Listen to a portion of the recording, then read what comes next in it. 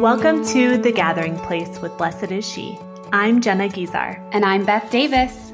Pull up a chair and grab a drink. Or you could just keep doing what you're doing. Pull up a chair in your heart. Come chat with us about Jesus, prayer, community, and life. So let's get started. Hi, Beth. Jenna, hello. You're so close to my face. We're very close right now. We're sharing a mic. Like the good old days. In the closet? Do you remember the first time we ever recorded a podcast in your coat closet? It was a little itty 2-foot closet. Tiny. I think we Basically, I was on your lap. We sat on the same stool even. Anyway, unfortunately for our guest, she has to see us be this close. It's not just a closet where no one can see it. She gets her own mic though. Hi, Mary. Hey, ladies. How you doing? We're cozy. Mary Kastner, I would love to ask you to introduce yourself. I grew up in Pennsylvania, in a really small town, and went to Steubenville for college. And now I'm a youth minister full-time in Phoenix, Arizona. And outside of that, I'll do worship and speak and all sorts of ministry stuff. So fun. And that's how we know you. Mm-hmm. We go on the road with you to all of our Blessed Is She retreats. Mary, I'm so curious. When did you first pick up an instrument? Was it piano? How did you start? So I started late, well, later than most, I feel like, more in high school. My dad got me a guitar when I was 12, and it sat and collected dust for 2 years. No. Didn't do anything with it. And I went to a concert to see this man called Phil Keaggy, and he's a Christian guitar player. Like, if you're a guitar player, you probably know who Phil Keaggy is, kind of a thing. And they say that when you go to see him play, you react in one of two ways. Either you want to really learn how to play guitar, or you want to burn every guitar you own because you know you'll never be that good. No way. Yeah. So 2 years after getting the guitar, I saw Phil and I was like, I want to do that. My dad plays and works for Martin Guitar. So they call him the Enigma at work because he's left-handed. And he taught himself how to play, and he flipped a guitar over instead of switching the strings and playing left-handed. So it doesn't translate at all. So I had to teach myself. And then when my parents saw that I was taking it seriously and like, oh, this is something she's actually going to do, then they started getting me lessons. I'm curious how you landed on youth ministry. I mean, you do music for Blessed Is She for us at our monthly nights, and you come on retreat with us. Do you wish to be a full-time music minister? I mean, I would love that. Okay. I'd absolutely love that. I didn't know if you maybe preferred one over the other. All of it is life-giving to me right now, the way my life is, which I love. I love being able to have the freedom to do music ministry and speak and to just parachute in to places. But I also love that with my youth ministry, I get to still walk with people and see them, and disciple them and really build relationship. I feel that deeply as a former youth minister. There's something to being rooted in a parish or even in a small group, like that you have an ongoing relationships and you're seeing growth over time. Mm-hmm. Even though when you're in it, sometimes you can't quite see all that the Lord is doing, but God so blesses that persevering faithfulness in ministry. Yeah, absolutely. In my own ministry right now, I'm getting back into intercessory prayer for the people in my ministries. And there was this one kid in particular that I started really intentionally, daily interceding for, hardcore atheist and very argumentative, but he's always there. Wow. And 2 weeks after I started interceding for him, he came to an event and he goes, oh, you know that UCAT thing you got me 3 years ago? And I was like, yeah, Garrett, what? And he goes, I read the whole thing over Christmas. I was like, what? Excuse me? Wow. And I was like, why? And he was like, I mean, it's not that hard, Mary. I was like, okay, cool, Garrett, But it's neat to see the growth and the effect of that intercessory prayer right now in the season of ministry. Praise the Lord. That was really cool. Mary, one of my favorite things about doing life, doing ministry with you, is that when we pray, there's a language of intimacy that you just default to. You don't even need to warm up. It's right there on the tip of your tongue to relate to the Lord in a really personal way. The way you speak about God is as though he is real and he's right in front of us, which is true. Right. But I'm curious, where did you learn intimacy with God like that? For a long time, ever since I was little, I had a relationship. And what I can remember from the start of it was I went to a very, very small Catholic grade school. And I was definitely not one of the cool kids. And I felt very much on the outskirts. But I have memories of being on the playground, and almost like you would picture an imaginary friend, like as a kid, I would picture Mary and Jesus with me. I would actually like talk to them and like play with them. I actually don't know if I hadn't had that experience of being on the outskirts or feeling bullied, if I would have developed as real of a relationship with them. I would just talk to them out loud, and it never stopped because I recognized that it wasn't just imaginary. They were there. What's so beautiful about that is what prayer is. And somehow as we grow up, we have to learn that that's what prayer is. It's like we've forgotten how to have relationships, or we don't think the same rules of relationship apply to relationship with the Lord. So then it takes a lot of teaching and practice to relate our hearts to God and to Mary like they're real people with us. Yeah, yesterday, Lucy, my 6-year-old, we were talking about being kids or something. And she was like, Mom, you are a kid. I was like, really? You think so? She's like, yeah, you're God's kid. I was like, that's so true. And that reminds me of that. Just like, I just think it's a beautiful witness for you to have that as a child and to experience that. And what you're saying, Beth, like as adults, we have so much undoing we have to do to really come to the Lord in intimacy and prayer, because for so long we didn't have that intimate relationship with the Lord. We have to just be little kids again on the playground. I think even like reading great saints like Therese, who talks about a childlike spirituality or becoming little in prayer. Even in the Gospels, Jesus again and again says like to become like little children. Somehow in our like religious brains, we've made that some super spiritual thing when it really is as simple as playing on the playground with Jesus and Mary. Oh, totally. And I remember even like telling myself when I was like 12, I remember this like moment where I actually was like, Lord, don't let me ever forget what it was like to be a kid. It just clicked. And I think part of it were the experience of learning about those little saints like Therese or the children at Fatima or Bernadette, and recognizing that Jesus just loves it when you're little. He loves it when you're little in every way.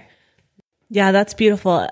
And I noticed that when we're praying at our Blessed Is She nights or at retreat, but mostly at the Blessed Is She nights, when, we'll be in worship and, you'll just be spontaneously praying and kind of guide us in this idea and imaginative prayer of putting ourselves in the Father's lap. And you refer to the Lord as Papa. And so I can see that in your prayer. And again, like as Beth said, for me, it's just such a witness of that you do have this relationship with the Lord, that you nurture, as we've talked about in the past, in your secret place, that you have such a beautiful relationship with Him that you share with us every month. And I wish for more. Something I've loved that you've shared with me in the past too is starting with praise and worship, which leads you into silence. We've talked about it before, how sometimes we'll be listening to worship like on a plane, and we have some of our best prayer on planes kind of after starting in worship. But if you wouldn't mind maybe just sharing just your general idea about the idea of praise and worship leading into kind of silence and contemplative prayer. Oh, totally. Because I started learning how to worship lead in college. And before that, I thought, I know how to pray with music or how to worship lead because I can play a guitar. And I had no idea. I didn't know what I was doing. And there was a priest in Steubenville who mentored me. And he was the first person to show me that you can have a clear destination in worship instead of it being this ambiguous, follow the Holy Spirit, which a lot of times I feel like it ends up being this like, do what feels good. and it's not helpful to the worship leader because they're like, where am I leading these people? Or what am I doing? Or how do I go? Understanding that, like in the Catechism, it talks about vocal prayer leads ultimately to contemplative prayer. And that's the goal. It was actually life-changing for my prayer life, starting with praise and worship and then ending in silence. Like my mind is a puppy dog. So I'm always constantly in prayer, like, back over here, like, come back over. what I notice is when I actually use praise and worship for like 15, 20 minutes to start leading into the silence, I can actually focus and hear the Lord way more clearly than if I just dove right into silence and tried to focus from there. When I start with worship, I've found that those are usually the moments where when I do go into that profound silence, because there isn't as much of the distraction, the worship actually like focuses me. Some of the legitimate criticism that people have of worship is that it's not going somewhere. It's not intending to lead to contemplative prayer. Yeah. It is emotionally driven. The way that you're describing worship, giving God our praise and our very full mind, so all the words in our mind, but framing them in scripture, which is most worship music, leads ultimately to this like broad place. I love when the Psalms talk about God giving us room or setting our feet in a broad place. Oh, absolutely. For me, I've had experiences, and maybe you guys have too, where I've been at like a concert, right? Where there's this profound moment where everything goes a cappella and you just hear the assembly and the bride singing. Instead of landing there in the silence, I've had the experience of then bands actually like then driving the next song and coming in really heavy, and it's jarring. You're like, no, we got there. Like we got to the presence, like we were there, because I think it's the natural progression of the heart. I love worship so much. Like I've said multiple times on this podcast and in my life, like I want my life to be a life of worship, of physical surrender to the Lord. And praise and worship is a really big part of my personal prayer. But it's funny, we'll be at different kind of services, not Catholic services, and notice that there's kind of a wanting to get to that tangible moment of contemplative silence. You know, we have the Eucharist, we have Jesus, we have a tangible, real presence of God that we don't have to strive for in worship, because it's there, right? Yes. As Catholics, we have Jesus. Yeah. So it's fascinating because we'll see in these worship services at different denominations, this kind of like striving to get there. Yeah. And all Beth and I are sitting there, we're like, you guys, we have it. Like Jesus is real in the Blessed Sacrament. And if only we had that tangible evidence right here in this building that everyone's striving to get to. Yeah, there is like a reaching, a striving is the perfect word, which for us is fleshed out in the true presence of Jesus in the Eucharist. We don't have to earn it or manifest it ourselves. Yes. Right. And I think at times worship on its own can feel a lot like reaching or striving, even for like an emotional experience, when really the point, as you mentioned about the catechism, is to draw us into the ever-present presence, into silence and contemplative prayer. Yeah, absolutely. I did recently a vlog episode where I talked about, there's a model of worship called the temple model. And it's in a nutshell, it's that. It follows the structure of the Jerusalem temple, the 3 stages of the spiritual life, and basically how vocal prayer leads to silence and contemplative prayer. And after I posted it, it was really interesting because I found a lot of my friends who are in other denominations were reposting it. And they were like, please listen to this. I think this could really benefit your prayer life, you know? And it was neat to see them connecting with it. And it was something new. It was something new for them and it made sense because it was scriptural. I think it's because it's true. Yeah. It makes sense. We desperately need silence. I want to pour out my life before the Lord like an oil over his feet. I want to anoint him with my worship. But then he speaks and I'm quiet. Yeah. I love conversations like this. I'm so edified by it. Hearing you talk about the Lord, Mary, and talk about prayer and talk about the word makes me want to pray. It like makes me fall deeper in love with Jesus. So Mary, you know, I love to talk about intimate relationship with Jesus too. I love to talk about prayer and undoing like false ideas of who God is and absolutely allowing him to inform us with his actual nature and character.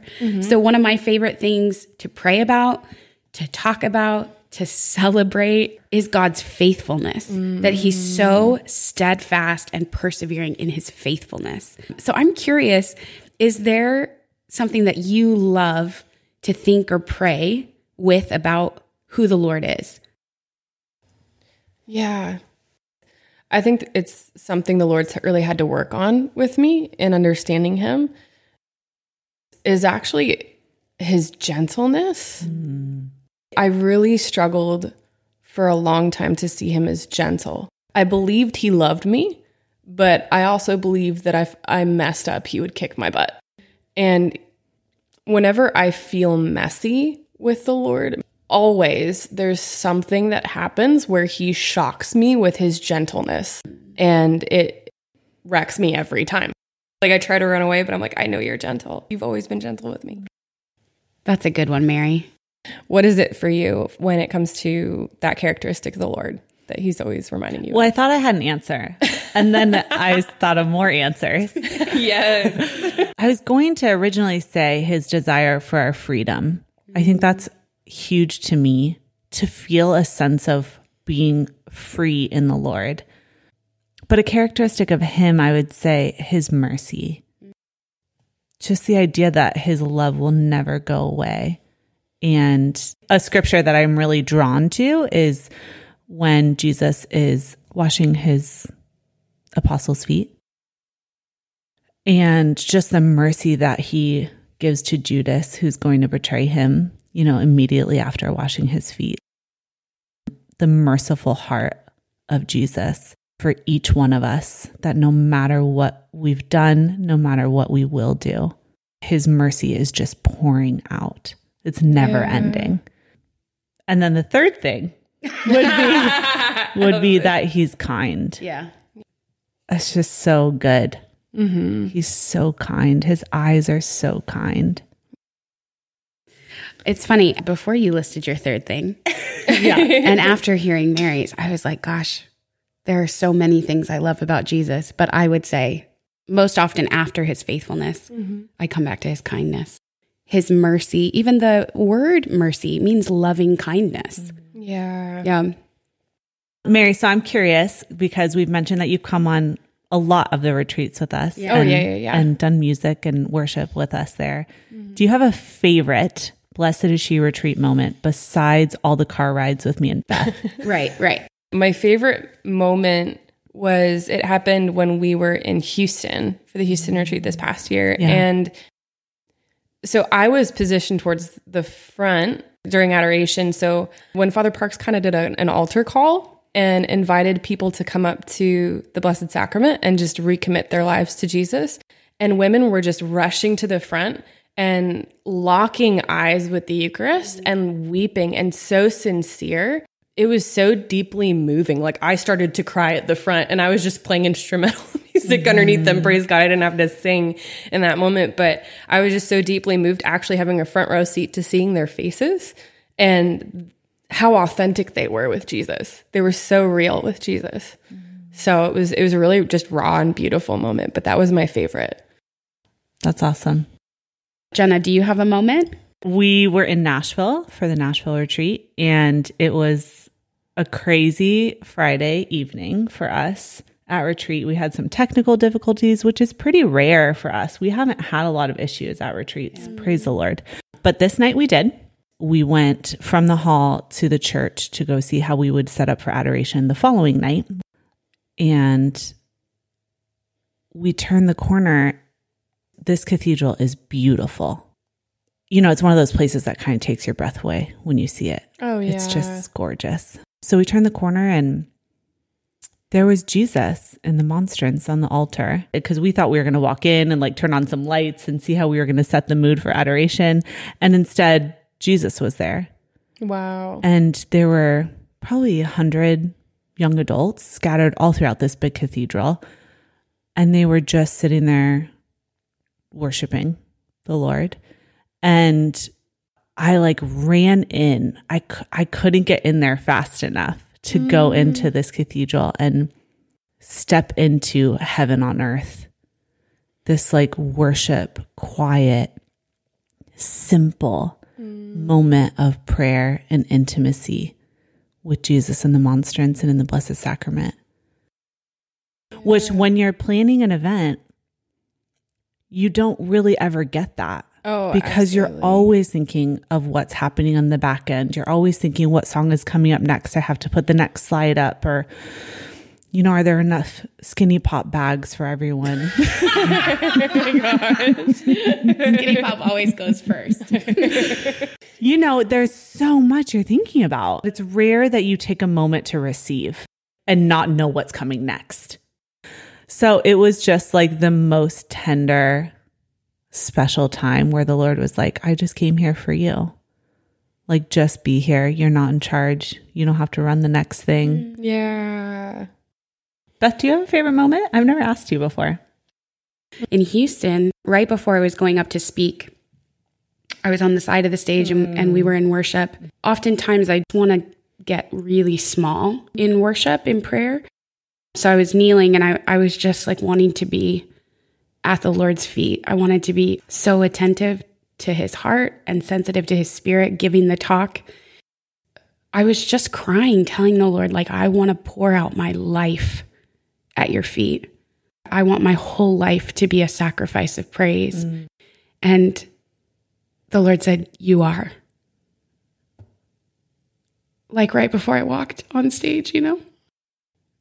It was particularly beautiful because I don't really consider myself a speaker. I give talks every week on Teachable Tuesday, but I don't think of myself in that way.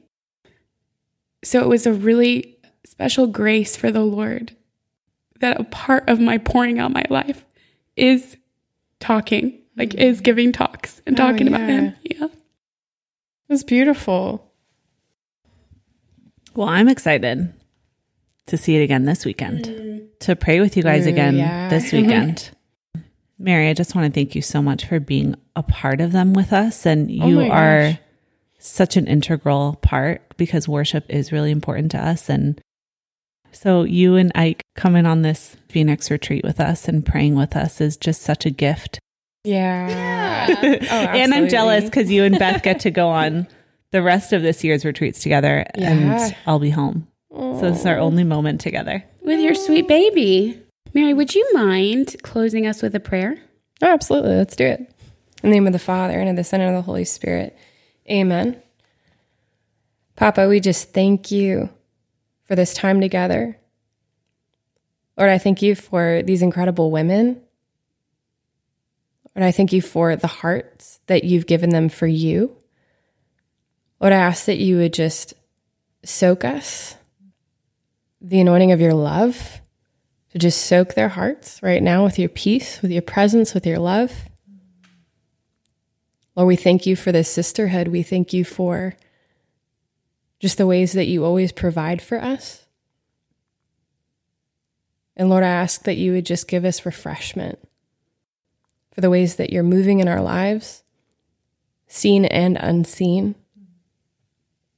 As we pray, all glory be to the Father, and to the Son, and to the Holy Spirit, as it was in the beginning, is now, and ever shall be, world without end. Amen. Thank you, Mary. You're welcome. Mary, we got to go. Yeah. Time for retreat. We got to go on retreat. Got to go back to Costco, probably. Oh my gosh. Get that Skinny Pop. Bye. Bye, guys. Thanks so much for gathering with us here on the Blessed Is She podcast. Send over all your questions using the Anchor app. We'd love to hear from you. Connect with us at blessedisshe.net/community and join us on all your favorite social media platforms. Facebook, Instagram, Twitter. I love Twitter. Until next time.